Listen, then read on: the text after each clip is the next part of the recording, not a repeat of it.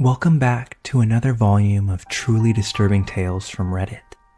Today we're going to be narrating 3 new unsettling stories taken directly from the platform. I encourage you all to sit back, grab a snack, and enjoy these terrifying personal accounts. Now, without any further delay, let's jump right in.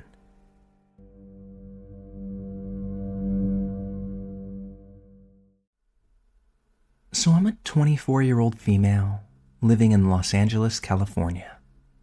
I left my home state when I was 18 and moved out west for school. I can easily say that it's been one of the better choices of my life. After college, I was lucky enough to find myself a job that pays relatively well for where I live. But after several years of living with multiple roommates and sharing a living space with others, I decided that I was done with that. And I've prioritized living on my own ever since. I have a great 1-bedroom apartment that I love, although I don't live in the glitziest or safest part of the city.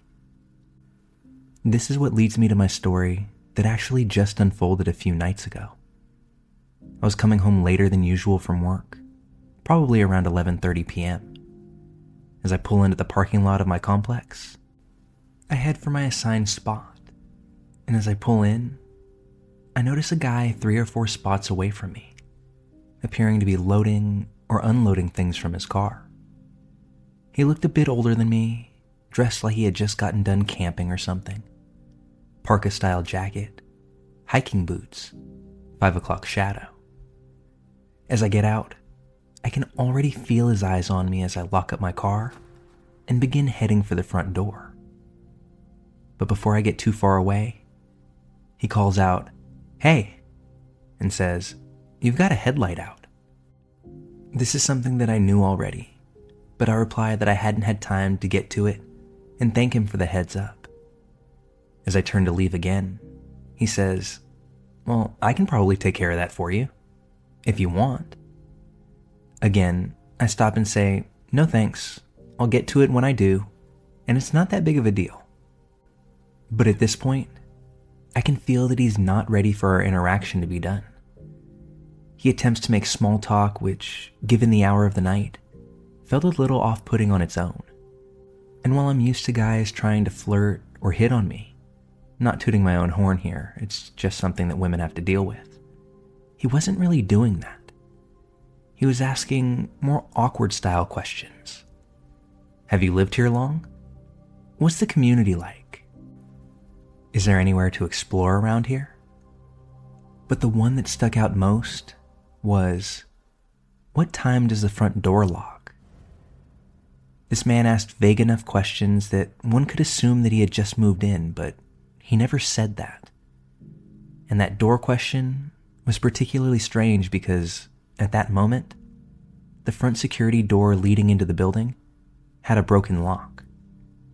This is something that both myself and other tenants had shared with the building manager, but nothing had been done about it yet.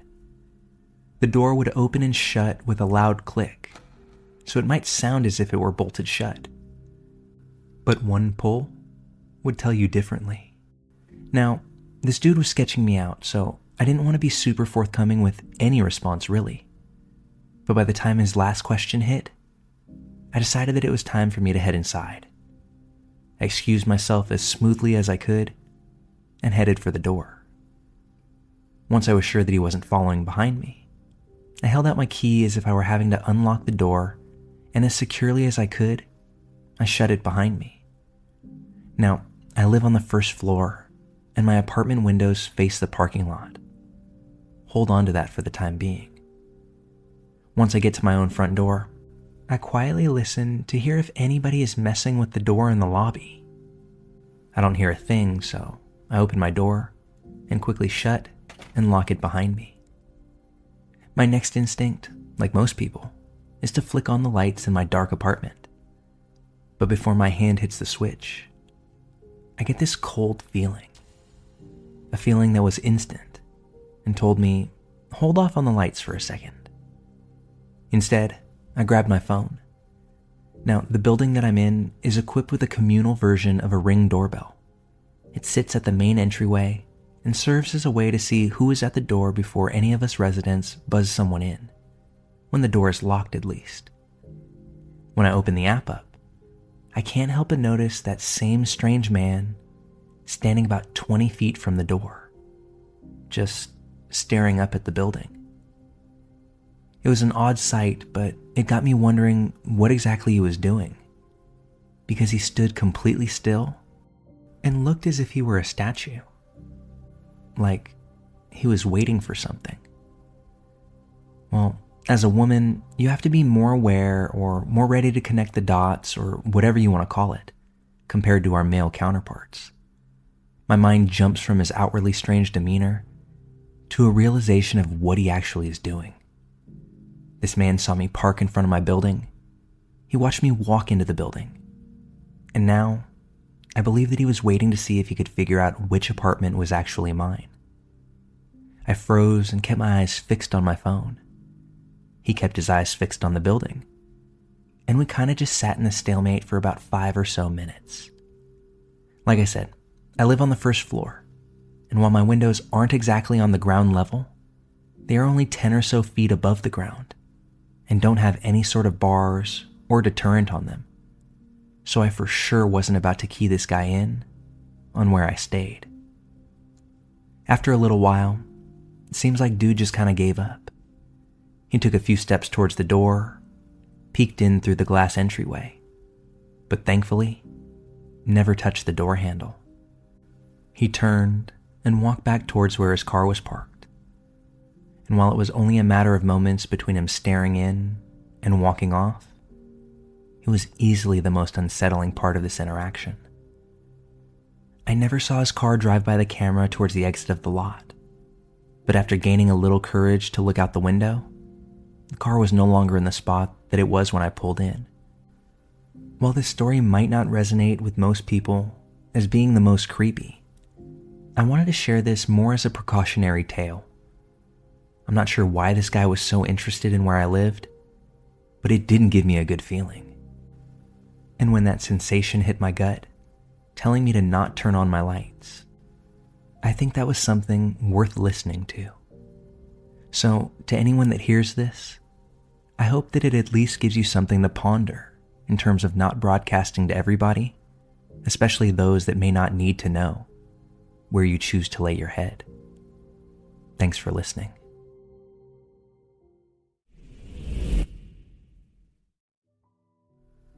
In 2018, I lived with my partner and my German Shepherd in the Humboldt Park neighborhood of Chicago.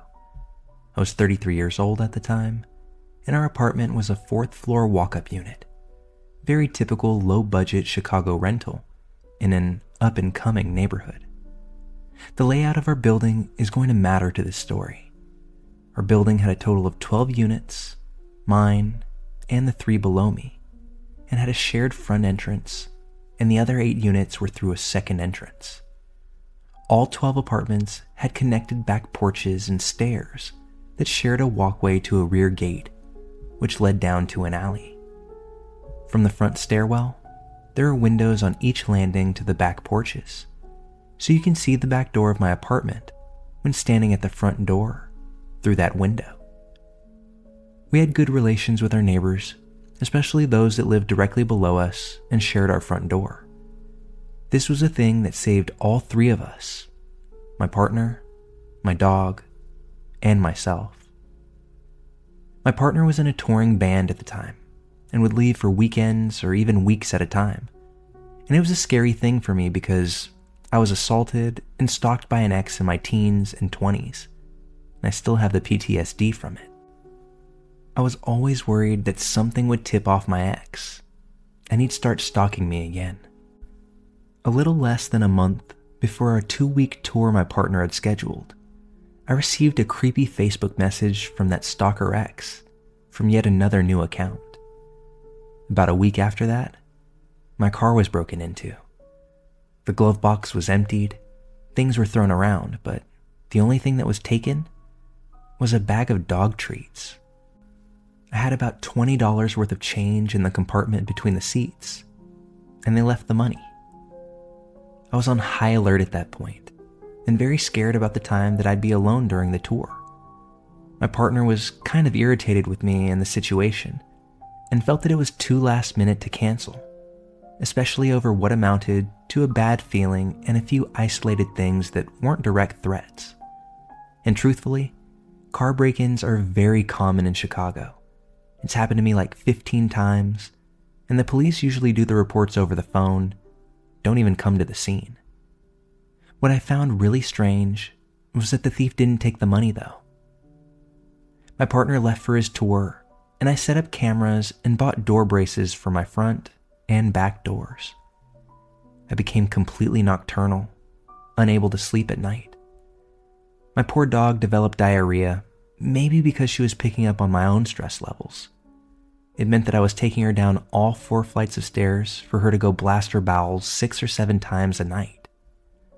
I had the distinct prickly, crawling sensation of being watched when Hey, it's Kaylee Cuoco for Priceline. Ready to go to your happy place for a happy price? Well, why didn't you say so? Just download the Priceline app right now and save up to 60% on hotels. So whether it's Cousin Kevin's Kazoo Concert in Kansas City, go Kevin, or Becky's Bachelorette Bash in Bermuda, you never have to miss a trip ever again. So download the Priceline app today. Your savings are waiting. Go to your happy place for a happy price. Go to your happy price, Priceline. I would take her out. But I couldn't tell what was genuine and what was my own fear and paranoia.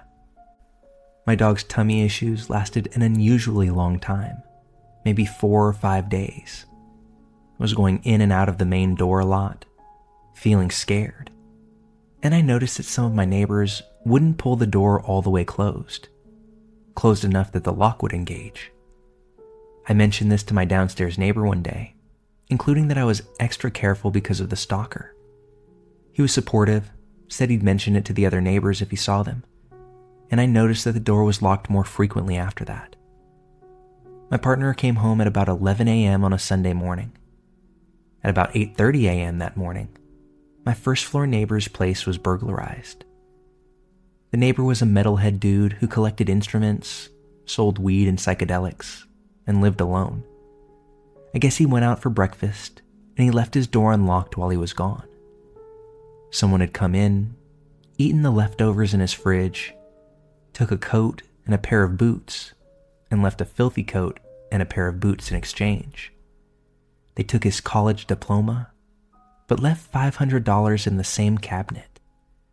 They left all the expensive musical instruments and mixing equipment, left the drugs, but did take a set of keys. The keys were to the first floor apartment, and a master key for the front door and the back gate. My neighbors ran into each other right after the break-in, and the second floor neighbor said that metalhead dude should probably come tell me what was going on, due to the whole stalker thing. So metalhead neighbor did just that, came to find me, and let me know what had happened. My partner had just gotten home from his tour when he knocked at the front door. I jumped out of my skin, but looked through the peephole, recognized the neighbor, and the 3 of us stood on the stairs at my front door while he told us about the break-in. We jabber-jawed for a while, maybe 15, 20 minutes. While we were talking, we heard the front door open and close below us, but thought nothing of it. That's when we saw a man climbing up my back porch steps, headed straight for my back door, through the window. There was no other apartment he could have been going to, and he had to walk past all 11 more accessible units on his way to mine. This was not my stalker, nor did I recognize him, but his image is now burned in my mind. He was wearing flashy black and white high-top sneakers, not the ones stolen from downstairs. His black coat was oversized and hanging from his shoulders. We locked eyes through the window, and he froze halfway up the stairs to my back porch. He slowly took a cell phone from his pocket and called someone, as he even more slowly turned around halfway up the steps. He walked back down the stairs in an artificially slow motion, like he was pretending to be nonchalant, and then bolted into a sprint as soon as he hit the porch below mine. My neighbor ran downstairs and dialed 911. My partner and I ran through the apartment to the back porch and saw a sedan and a windowless van pull out from the sketchy building 2 doors down. Both cars floored it out of the alley. We didn't get the plates. But the cop said it wouldn't have mattered.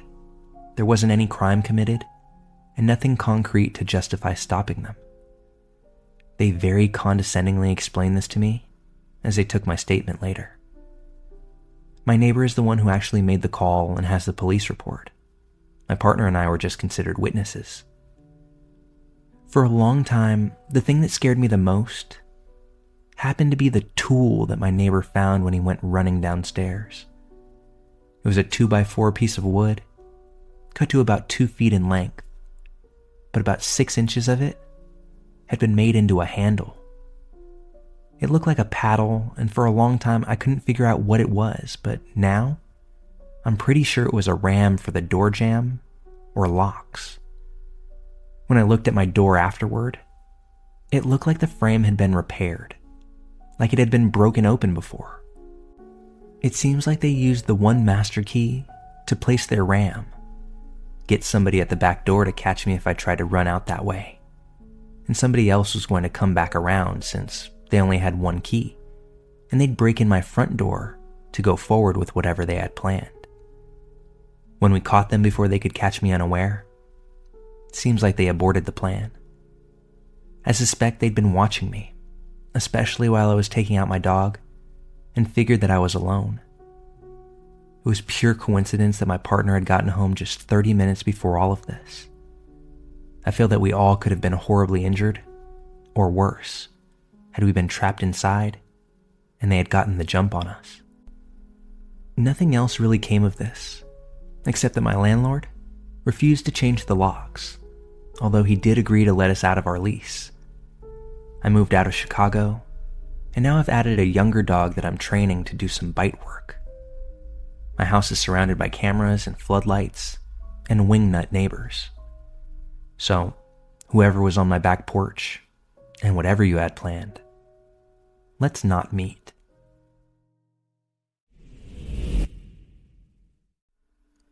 I've never posted to this subreddit before, but after working with authorities, I finally feel safe enough to share my story. For context, I'm a 20-year-old female, and I started an OnlyFans account over the summer to support myself through school, and things were great until I posted my Amazon wish list. Amazon doesn't release your address to people who gift you items, but third-party sellers can, and I believe that that's where I went wrong. By the way, not trying to promote it here. This is a very frightening story, and I felt like it should be shared. In late July, I got a puppy, and one evening around 2 a.m., I took him outside to go to the bathroom. While he was doing his business, I happened to notice a car parked outside my family home. I saw a figure in the car, but I couldn't really make out their face because it was pitch black. But from the way they were facing and the position of the car, it certainly felt like they were looking at me. Feeling a bit uneasy, I picked up my puppy to take him back inside. And once I started to move, that car that was parked inched towards my driveway. I sprinted back inside and locked the door, expecting whoever it was in the car to approach the house. But no knock ever came. The next morning, I went to check the mail, and I found that there was an envelope inside, addressed to my OnlyFans name with about $50 in it, but no note. I was currently still at home with my parents, who had no idea about my OnlyFans account, so I didn't want to have to explain that, so I just kept it to myself. A few weeks later, I moved back to my college town to get ready for school. At this time, I had stopped posting for the time being until I could figure out how that person got my address.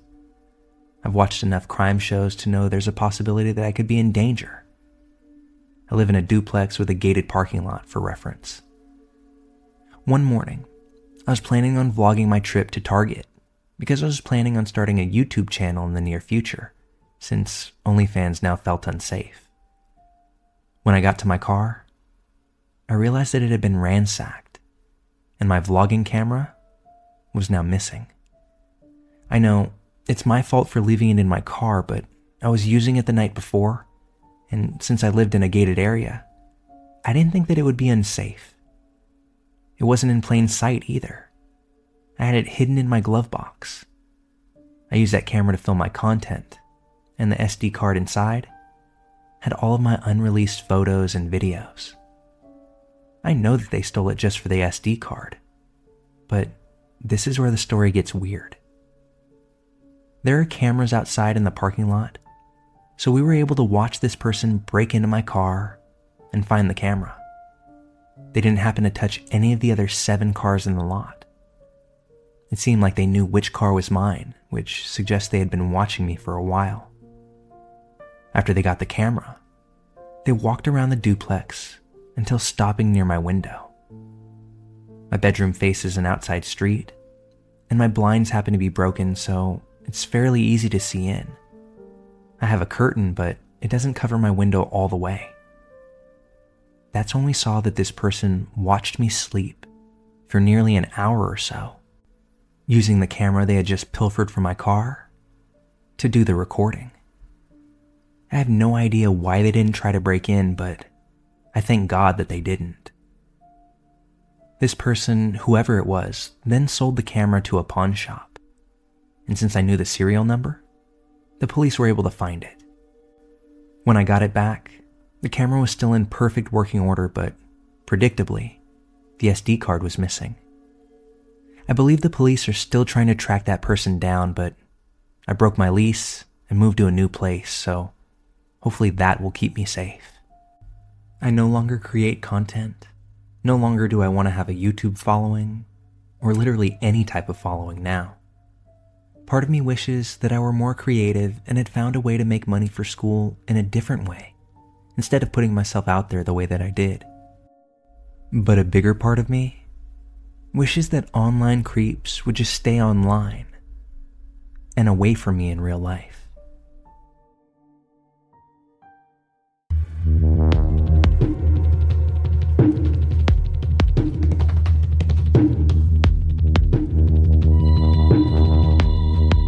Our kids have said to us since we moved to Minnesota, we are far more active than we've ever been anywhere else we've ever lived.